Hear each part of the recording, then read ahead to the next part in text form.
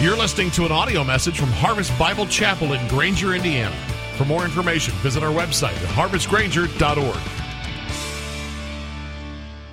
Thank you very much indeed. It is a privilege to be here this morning. I will say that Pastor Trent in the short video there didn't mention he had a little bit of a difficulty finding someone to preach this morning. He was kind of scraping the bottom of the barrel, I guess, and so he thought, hey, Cedarville University is not that far away. I mean, it's a school that puts the Bible first, and so surely they've got somebody. So he called over there and he said, what I need is the best preacher at Cedarville University.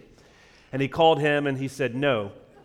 And so he said, okay, well then what I need is the best Bible teacher at Cedarville University. And he called him and he said no. And so he said, okay, well then I need the best evangelist, speaker at Cedarville University. And he called him and he said no. And then he called me and I said yes. Mainly because I couldn't tell him no 4 times. Some of you will get that later.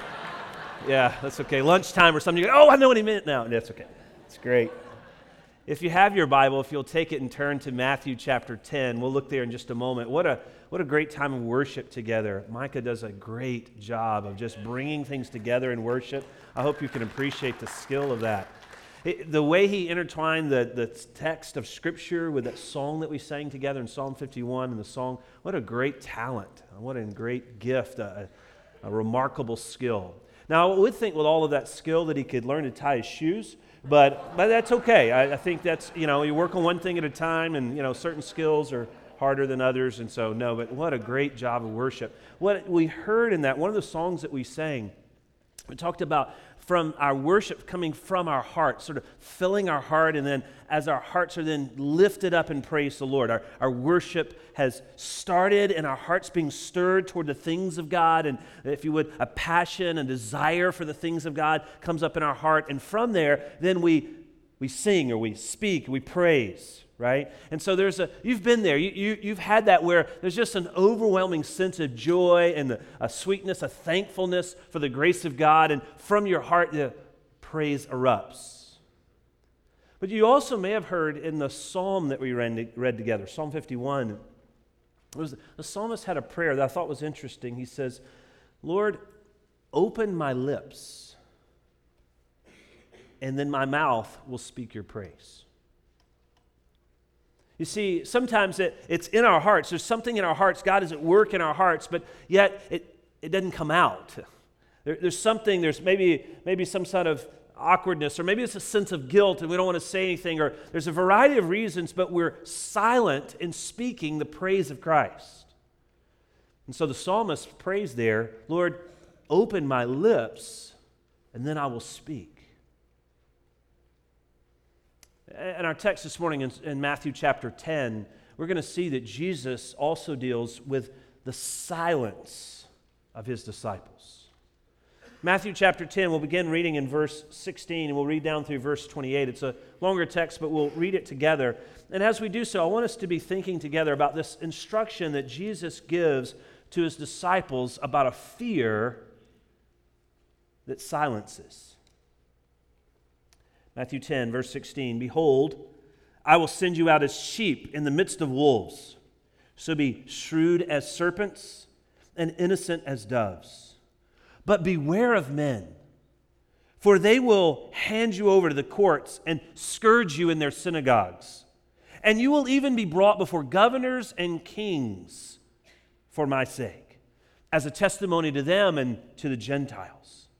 But when they hand you over, do not worry about how or what you are to say, for it will be given to you in that hour what you are to say. For it is not you who speaks, but it is the Spirit of the Father who speaks through you. Brother will betray brother to death.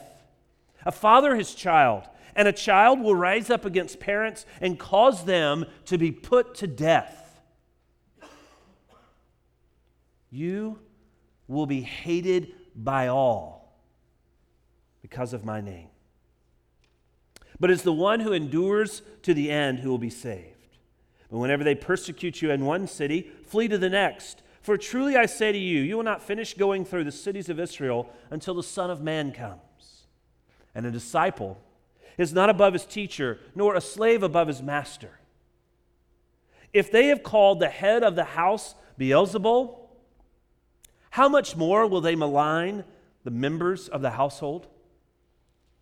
Therefore, do not fear them. For there is nothing concealed that will not be revealed, or hidden that will not be known. For what I tell you in darkness, speak in the light. What you hear whispered in your ear, shout it from the rooftops. Do not fear those who kill the body, but who are unable to kill the soul, but rather fear him who is able to destroy both body and soul in hell. Here Jesus is giving instructions to his disciples who he's just been sending out. So they've been going out to various places, and he's sending them out, if you want, on a missionary journey, a commission, if you would. And as he sends them out, he's wanting them to have realistic instructions of what they're going to face. But as we read through this chapter, Matthew chapter 10, we quickly see that Jesus is moving beyond just the instructions to those original disciples. He begins to talk about, if you would, things that are going to happen much more in the future. So these instructions are not just for these original 12, but for all the disciples who will come after him and will be given a similar mission, speaking the name of Jesus. So Jesus describes this mission with a powerful word image. He says, I'm sending you out like sheep among wolves. That never works real well for the sheep, right? I mean, sheep among wolves. We know what happens there. Now, there's other passages in Scripture that talk about the sheep and the shepherd, and those are usually much more comforting. You know, the Lord is our shepherd, and we're the sheep. He cares for us. He's the good shepherd. But here, we are sheep sent out among the wolves. So from the very beginning of this text, as we walk through it, we'll see that Jesus is trying to give a warning to his followers, that if you're walking with me and you're going to speak my name, you need to be prepared that that's going to create some opposition. We use the term persecution that you will face because of my name. In verse 17, he begins to talk about this persecution that comes from strangers, and there's two types that he mentions. Notice in verse 17 it says, "But beware of men, for they will hand you over to the courts and scourge you in their synagogues." You see, there's a religious persecution that Jesus' followers will face. It wouldn't take us long today in our current society to understand what this could look like. This could look like those who are living in northern India today, who are being persecuted as believers in Christ. They're being persecuted by radical Hindus who are wanting them, because of the name of Christ, to be quiet or to be run out or even killed. They're believers, churches, and villages in sub-Saharan Africa today that are being persecuted by their Muslim neighbors because of the name of Christ. You see, religious persecution comes when one claim for the truth, or one claim as the way to the Father, to God, which is through Jesus Christ. When that one claim comes against other religious claims, there is opposition and oftentimes persecution. So Jesus is warning. We could see it back in the early church, right? If you read in the book of Acts, we find that very quickly the disciples of Christ are coming against persecution by other religious groups, particularly the Jews, who are opposing them, and even to the point of what? Stoning them, right? So there's religious persecution that they'll face, and that obviously is bad. And there's, in verse 18, another one. Notice it there, the second persecution. "You'll even be brought before governors and kings for my sake." So besides religious persecution, there's also political persecution. Again, modern society, not hard to imagine this. There are believers on the Korean Peninsula today. If they were to speak the name of Christ in a public area, those in North Korea could be imprisoned. Goods could be confiscated. They could be beaten, tortured, and perhaps even to death by the government officials around them. We've heard many stories over the years of Chinese believers who have tried to speak the name of Christ, and local officials have persecuted them for that. We can even imagine in our scenarios today where religious and political persecution could be much more close to home. Jesus is warning his disciples of the reality of persecution. Now, as I'm getting into this, you're probably thinking, this is like the most depressing message I've ever heard. And that's even with a primary this week. Those are pretty depressing messages as well. But you're like, this is the most depressing thing I've ever heard. And you're right. It is a very difficult message. Jesus is not saying, hey, but hang in there, it'll be fine. This is a hard message. And so as he's warning his disciples, he's telling them, he's trying to be, if you would, upfront with them about the nature of following him. And this is important. If you're considering Christianity today, if you're an unbeliever and but you've been considering it and you're here among these people because you're something here that you know is different and something perhaps that you need and you're considering it, let me be very honest with you. There's a difficulty that comes with Christianity. Christ calls you to come and die. To come and die doesn't mean come and add more life. It means to come and die. But then, of course, he then gives life abundantly in the midst of that self-sacrifice. And so Jesus is warning his disciples about political and religious persecution that it's going to come from strangers, but he also gives them the purpose. The suffering, the struggle, this opposition is not without a purpose. So it's very important, even if we recognize the severity of the situation, that we also see that there's a purpose here. Notice at the end of verse 18. It says that they're brought before governors and kings for my sake as a testimony to them and to the Gentiles. You see what Jesus is saying? He's saying that I'm going to put you in a situation that you know is going to be at risk for you. And you realize that in that moment, you're going to be risking career. You're going to be risking relationships. You may be thinking, yeah, if I say something about Christ here, I may lose my job. Or if I'm going to say something about Christ here, I might lose this relationship, and I've been cultivating this for the sake of for a big sale, or maybe I've been trying to get to know this person and try to get connected with them, and now if I say something about Jesus, I may lose that. What Jesus is saying is, I'm going to put you in situations. My name, the gospel, is going to put you in situations where there is direct opposition, and it's so that you might give testimony there. This is my plan, Jesus says, to make sure those governors and kings and that particular religious group hears my message. Of course, a great example of this in the Bible is in the book of Acts when Stephen. You remember Stephen in the book of Acts? And as he's being persecuted, religious persecution, and even as he is being stoned because of his faith, he is still giving testimony to Jesus Christ. He's still giving testimony in the midst of that persecution to Jesus Christ. And over to the side, there's this guy holding everyone's coats. What's that guy's name?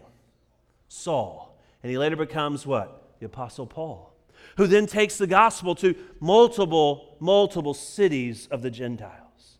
You see, Paul heard a testimony about Jesus Christ that came in the midst of an intense moment of persecution, even martyrdom. And Jesus is saying that's what's going to happen. I'm going to put you in that moment that's going to be at great risk to you. Maybe to life, to goods, maybe to job, maybe to relationships, but it's going to be at risk to you. And the purpose of that is so that that other person can hear the testimony of my name. Well, when we face persecution, we're given this moment. Sometimes we don't actually give that testimony, right? Sometimes the opposition causes a fear to well up in us. We begin to count the cost and try to consider what's at stake here, and we make this decision, usually in just a quick moment, we make the decision that the risk is too great, and so I'll be silent. a fear that silences us. Sometimes that fear comes from the starkness, the immediacy of this persecution. We weren't expecting it. And so Jesus is trying to prepare us here. Be prepared. There is going to come persecution. Don't be surprised when it happens to you. Don't be caught off guard. Be anticipating it. Well, there may be another reason. Notice what it says in verse 19. But when they hand you over, do not worry about how or what you are to say. For it will be given to you in that hour what you are to say. For it is not you who speaks, but the Spirit of the Father who speaks in you. Sometimes the fear of what's at risk causes us to be silent. At other times, it's a fear of not knowing exactly what to say. We think, well, I may mess this up. I'm still kind of new. I'm still learning stuff. And, I may say something and get them to ask Moses into their heart or something and completely blow this thing. What if I start this conversation and they ask a question that I don't know? Sometimes it's the fear of the opposition, and sometimes it's the fear of the awkwardness or the unknown that silences. But Jesus says here, but don't worry about how or what you are to say. Now, when I was younger, I used to think what this meant was that I would be given a moment and then I would have a chance to give testimony, and then all of a sudden, I'd be completely blank, and then the Spirit would just give me words I've never heard before, and I would just say stuff. But that's not exactly what Jesus means here. What he means by that the Spirit will speak through you is that his disciples had been hearing Jesus' teaching for months and years by this point. And they've listened to him, and they've meditated on those words, and that at the moment where they are being persecuted and now they're given an opportunity to give testimony, that the Spirit will bring to their mind the things that they have heard and have meditated on so that they can speak them boldly. So what this means for us is that what we're doing is we're reading the Word and we're filling our mind with the Word and we're memorizing the Word and we're meditating on the Word and we're hearing the Word preached and we're singing the Word in worship and saturating our minds so that in that moment, I didn't have to have a prepared speech. In that moment, the Holy Spirit of God is able to recall to our memory the things that we've been studying in His Word, and we're able to speak with a power and a conviction that comes from the Spirit through the Word itself. That's what God will do for us in that moment as we speak. Maybe some of you here in a small group setting this week or in a conversation this week, you could give a testimony to someone of when that's happened to you, where you started talking to someone about your faith and incredibly nervous about it, not knowing what to say, but all of a sudden things that you'd heard in a Bible study class or in a sermon or things that you'd been reading in the Word, your personal quiet time, came to mind and you were able to share them. People were able to hear the truth of God's Word.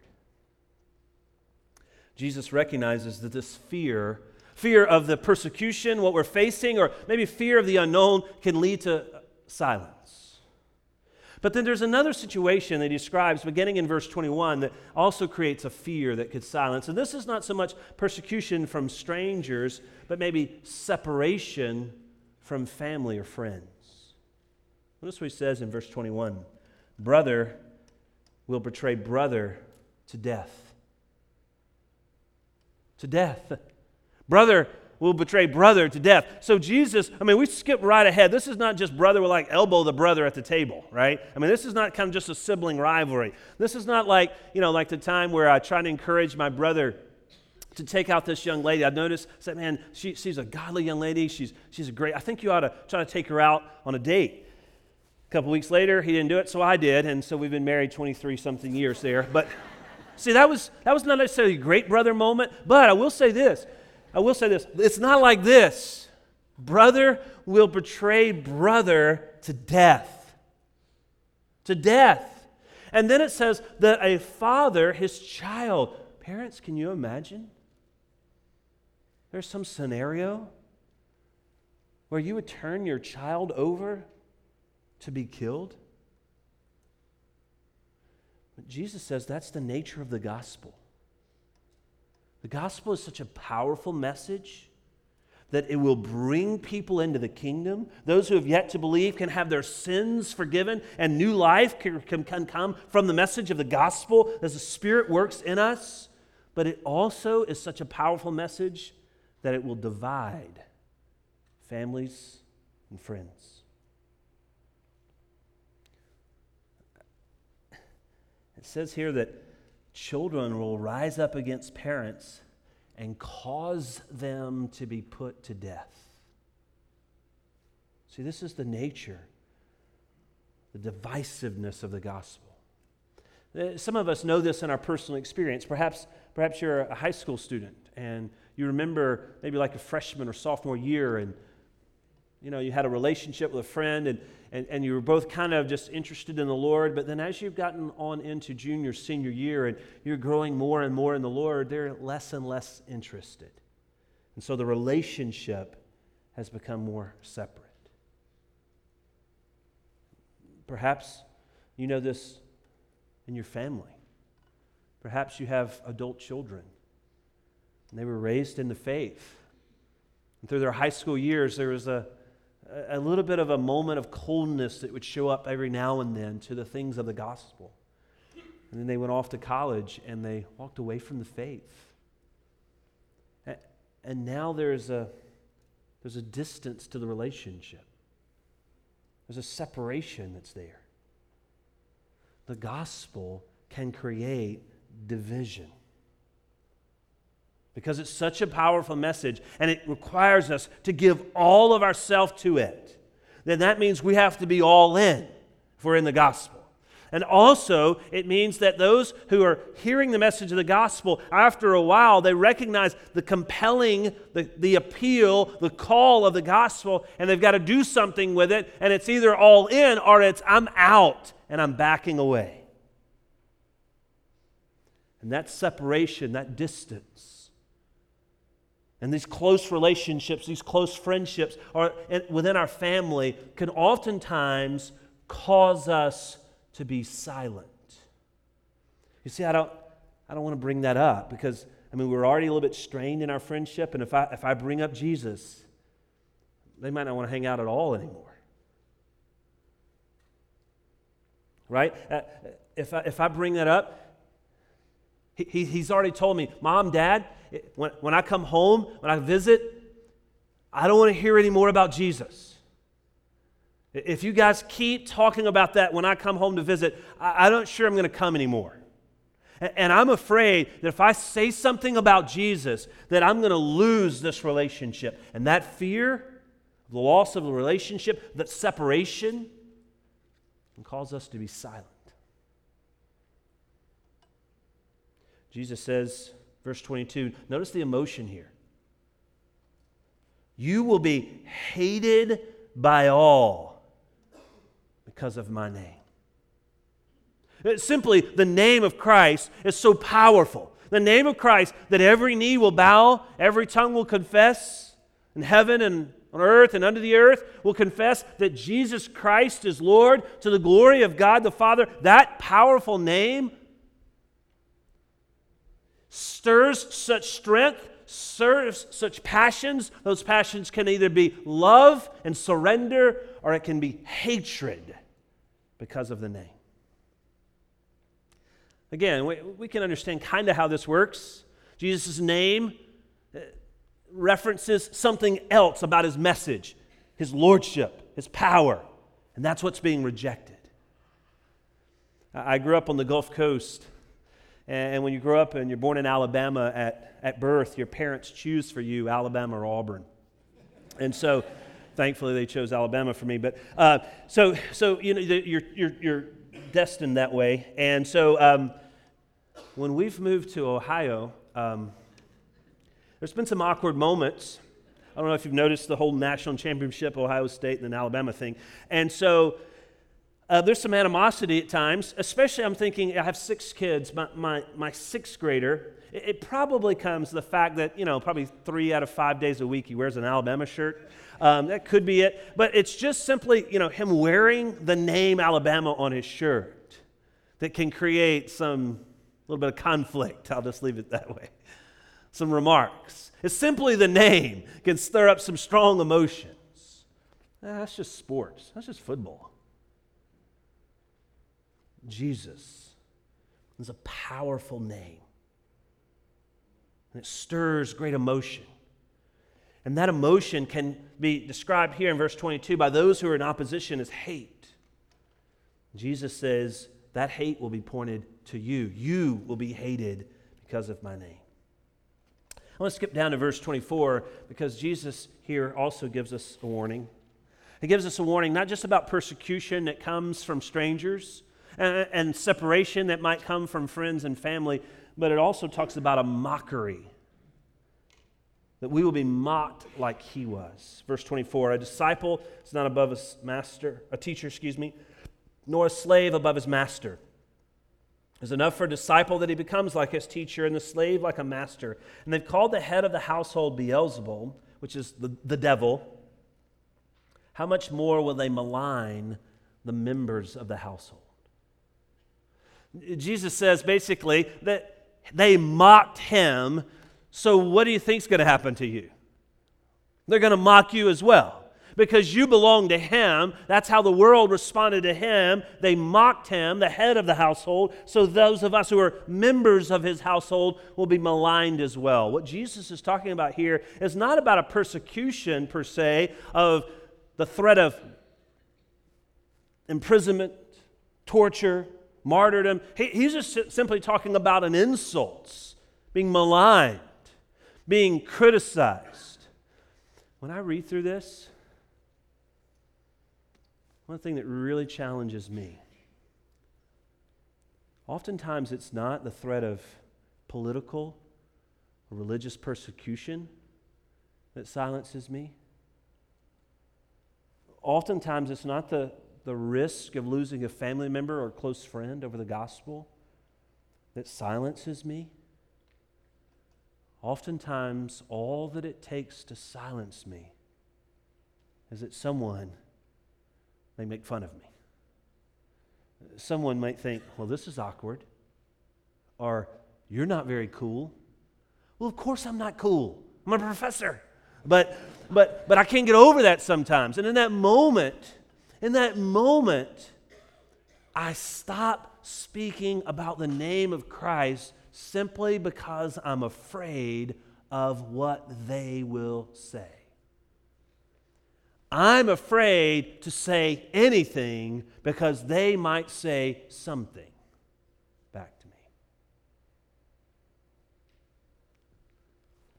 How about you? What does it take to silence you? See, this fear, Jesus says, can come simply from insults, being maligned, being criticized.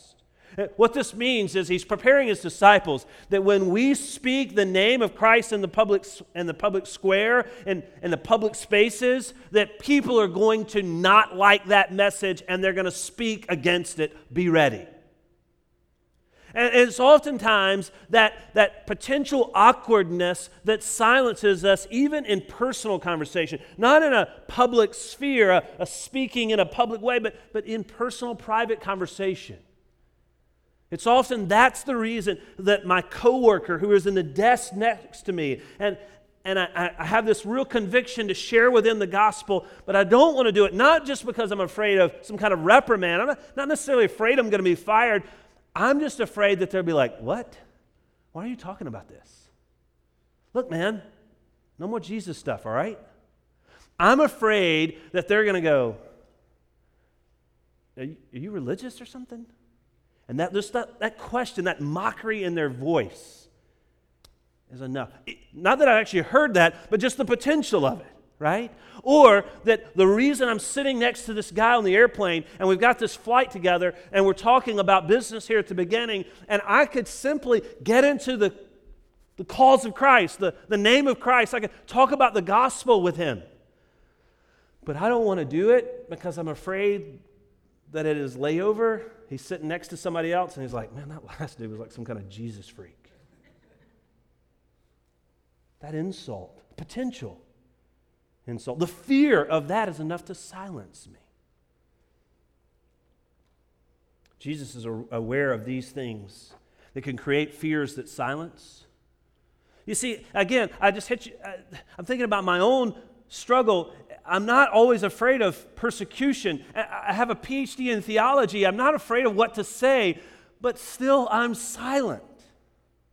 And a lot of times it's this last one, just because I'm afraid of the insults, the awkwardness. Jesus in verse 26 begins to unfold for us a little bit of the answer. He says, therefore do not fear them. So he's giving a challenge toward not fear, and he's going to give the reason in just a moment. For there is nothing concealed that will not be revealed, or hidden that will not be known. He's saying everything that happens in this earth is under the awareness of God. God sees every conversation. God knows what's going on. We cannot be mistreated without God being aware and involved with us. Verse 27, for what I tell you in the darkness, speak in the light. Now Jesus didn't speak in darkness. He went out in the synagogues. He spoke on the hillside. So he's using a metaphor here. He said, in comparison to the message you're hearing here, in darkness, make sure it spreads out like the light. Or, as he says, as you hear it whispered in your ear, proclaim it, shout it from the housetops. So Jesus is telling us to take the message that we hear from Him in the Word and turn up the volume so that more can hear. How's that going to happen? Jesus has just listed out for 12, 14 verses here reasons why not to do that. Why this fear could silence us. Why can He now say, but I need you to turn up the volume. I need you to be fearless in speaking. Verse 28 gives the reason. He says this, do not fear those who kill the body, but are unable to kill the soul, but rather fear Him who is able to destroy both body and soul in hell. Jesus' solution to the fear that can silence is not to not have fear. His solution is to have a greater fear of the Lord. Now, oftentimes we think about God as a God of grace and a God of mercy, and we think of the love we have for God. But Jesus here is talking also about recognizing His power. He says, they can kill your body. And yeah, hey, look, I'm kind of prone to liking my body. I understand that's the threat. But He says, but remember, God kills both the body and soul in hell. God has a greater power. So not only is that power a greater power to punish or judge, but it's also a greater power to protect and to sustain.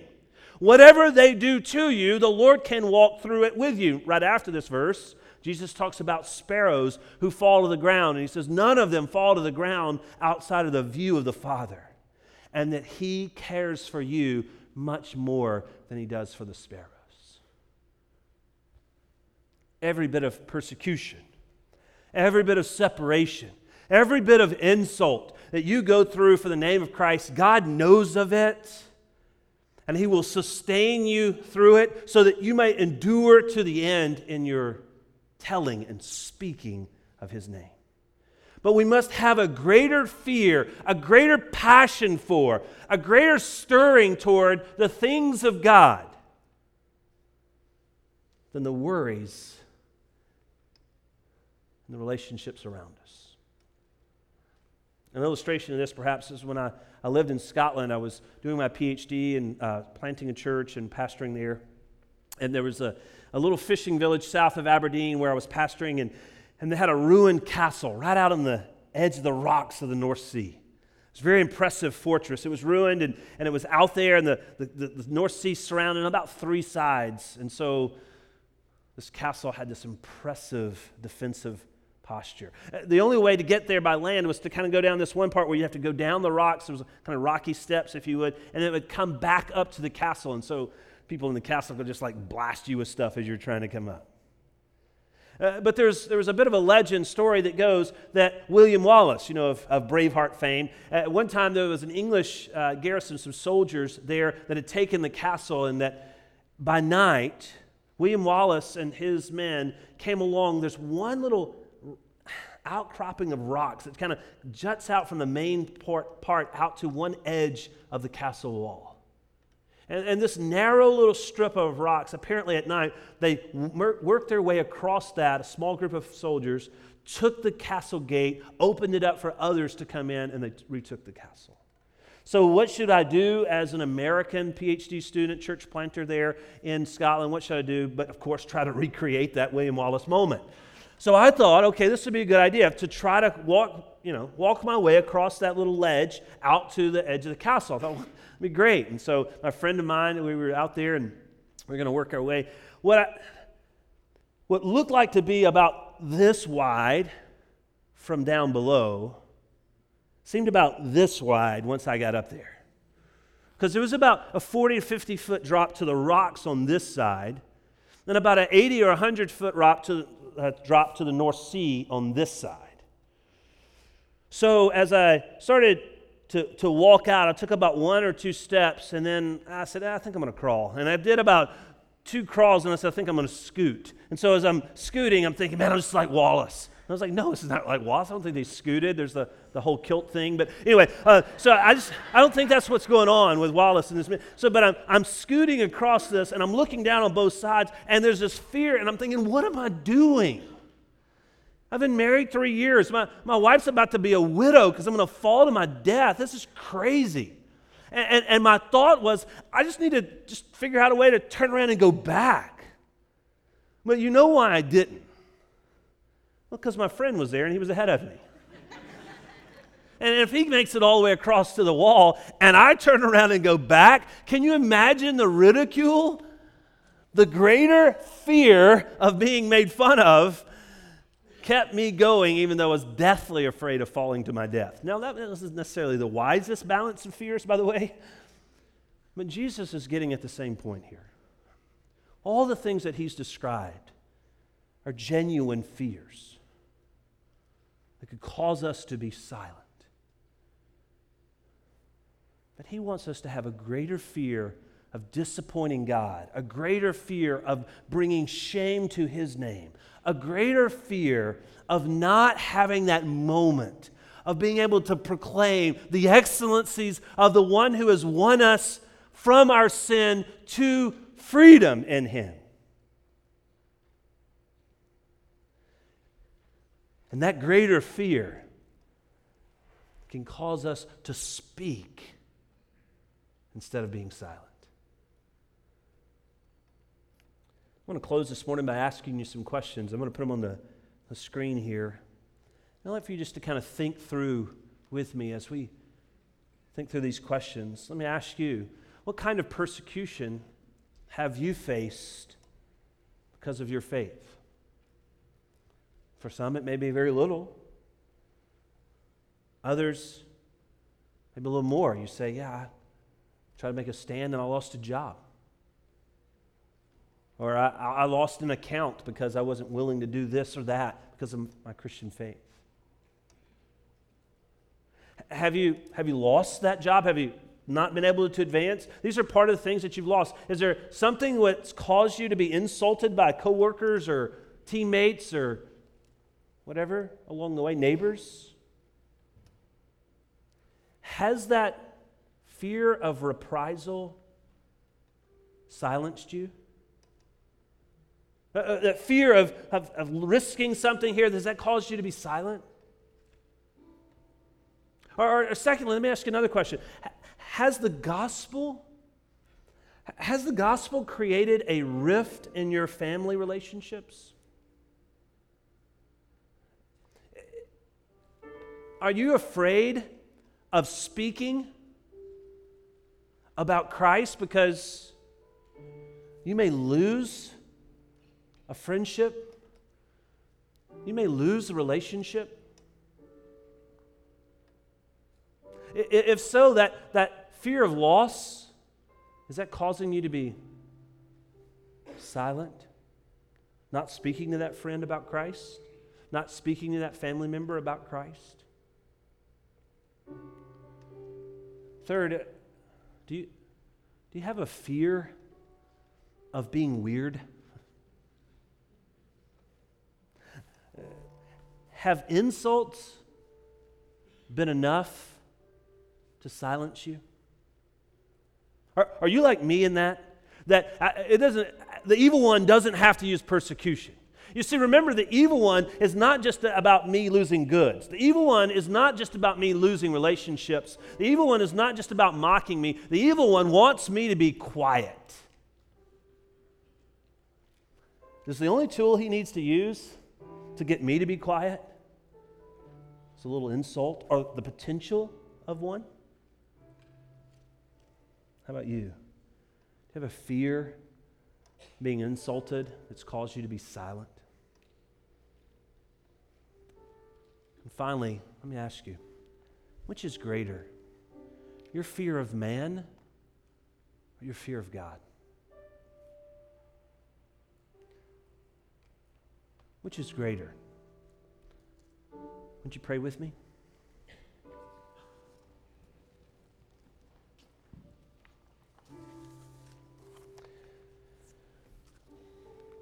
As we're about to pray, if you have known the call of the gospel, and one of the things that's kept you is you're afraid to even commit to Christ in the first place. You recognize, hey, if I surrender to Christ, Jason, the things that you've been talking about, exactly. I may lose this friendship. Everyone that I know may ostracize me. I'm afraid if I follow Christ, that I might lose. I can't promise you that won't happen. Jesus says that he who is willing to lose his life for my sake will find it. Would you want to come, surrender to Christ, and let him provide for you all that you need? Let him restore to you relationships, bring you forgiveness of sins and new life. Maybe this morning you're a believer, but fear has caused you to be silent.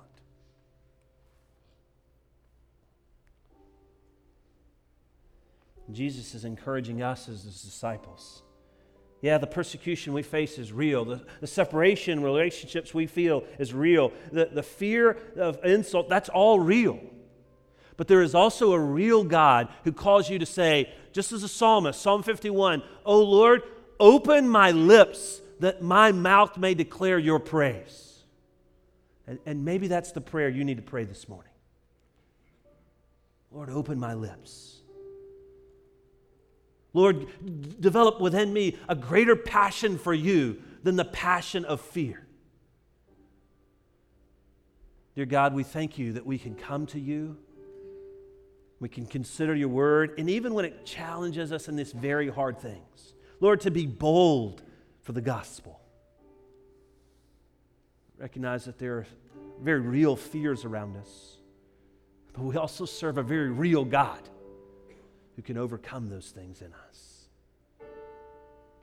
Lord Jesus, we thank you that you were willing to risk the ridicule, the insults, the separation. Lord Jesus, you were willing to risk the persecution, even to your own death on the cross for our sake. Lord, help us, servants, to be like our Master. Thank you, Jesus.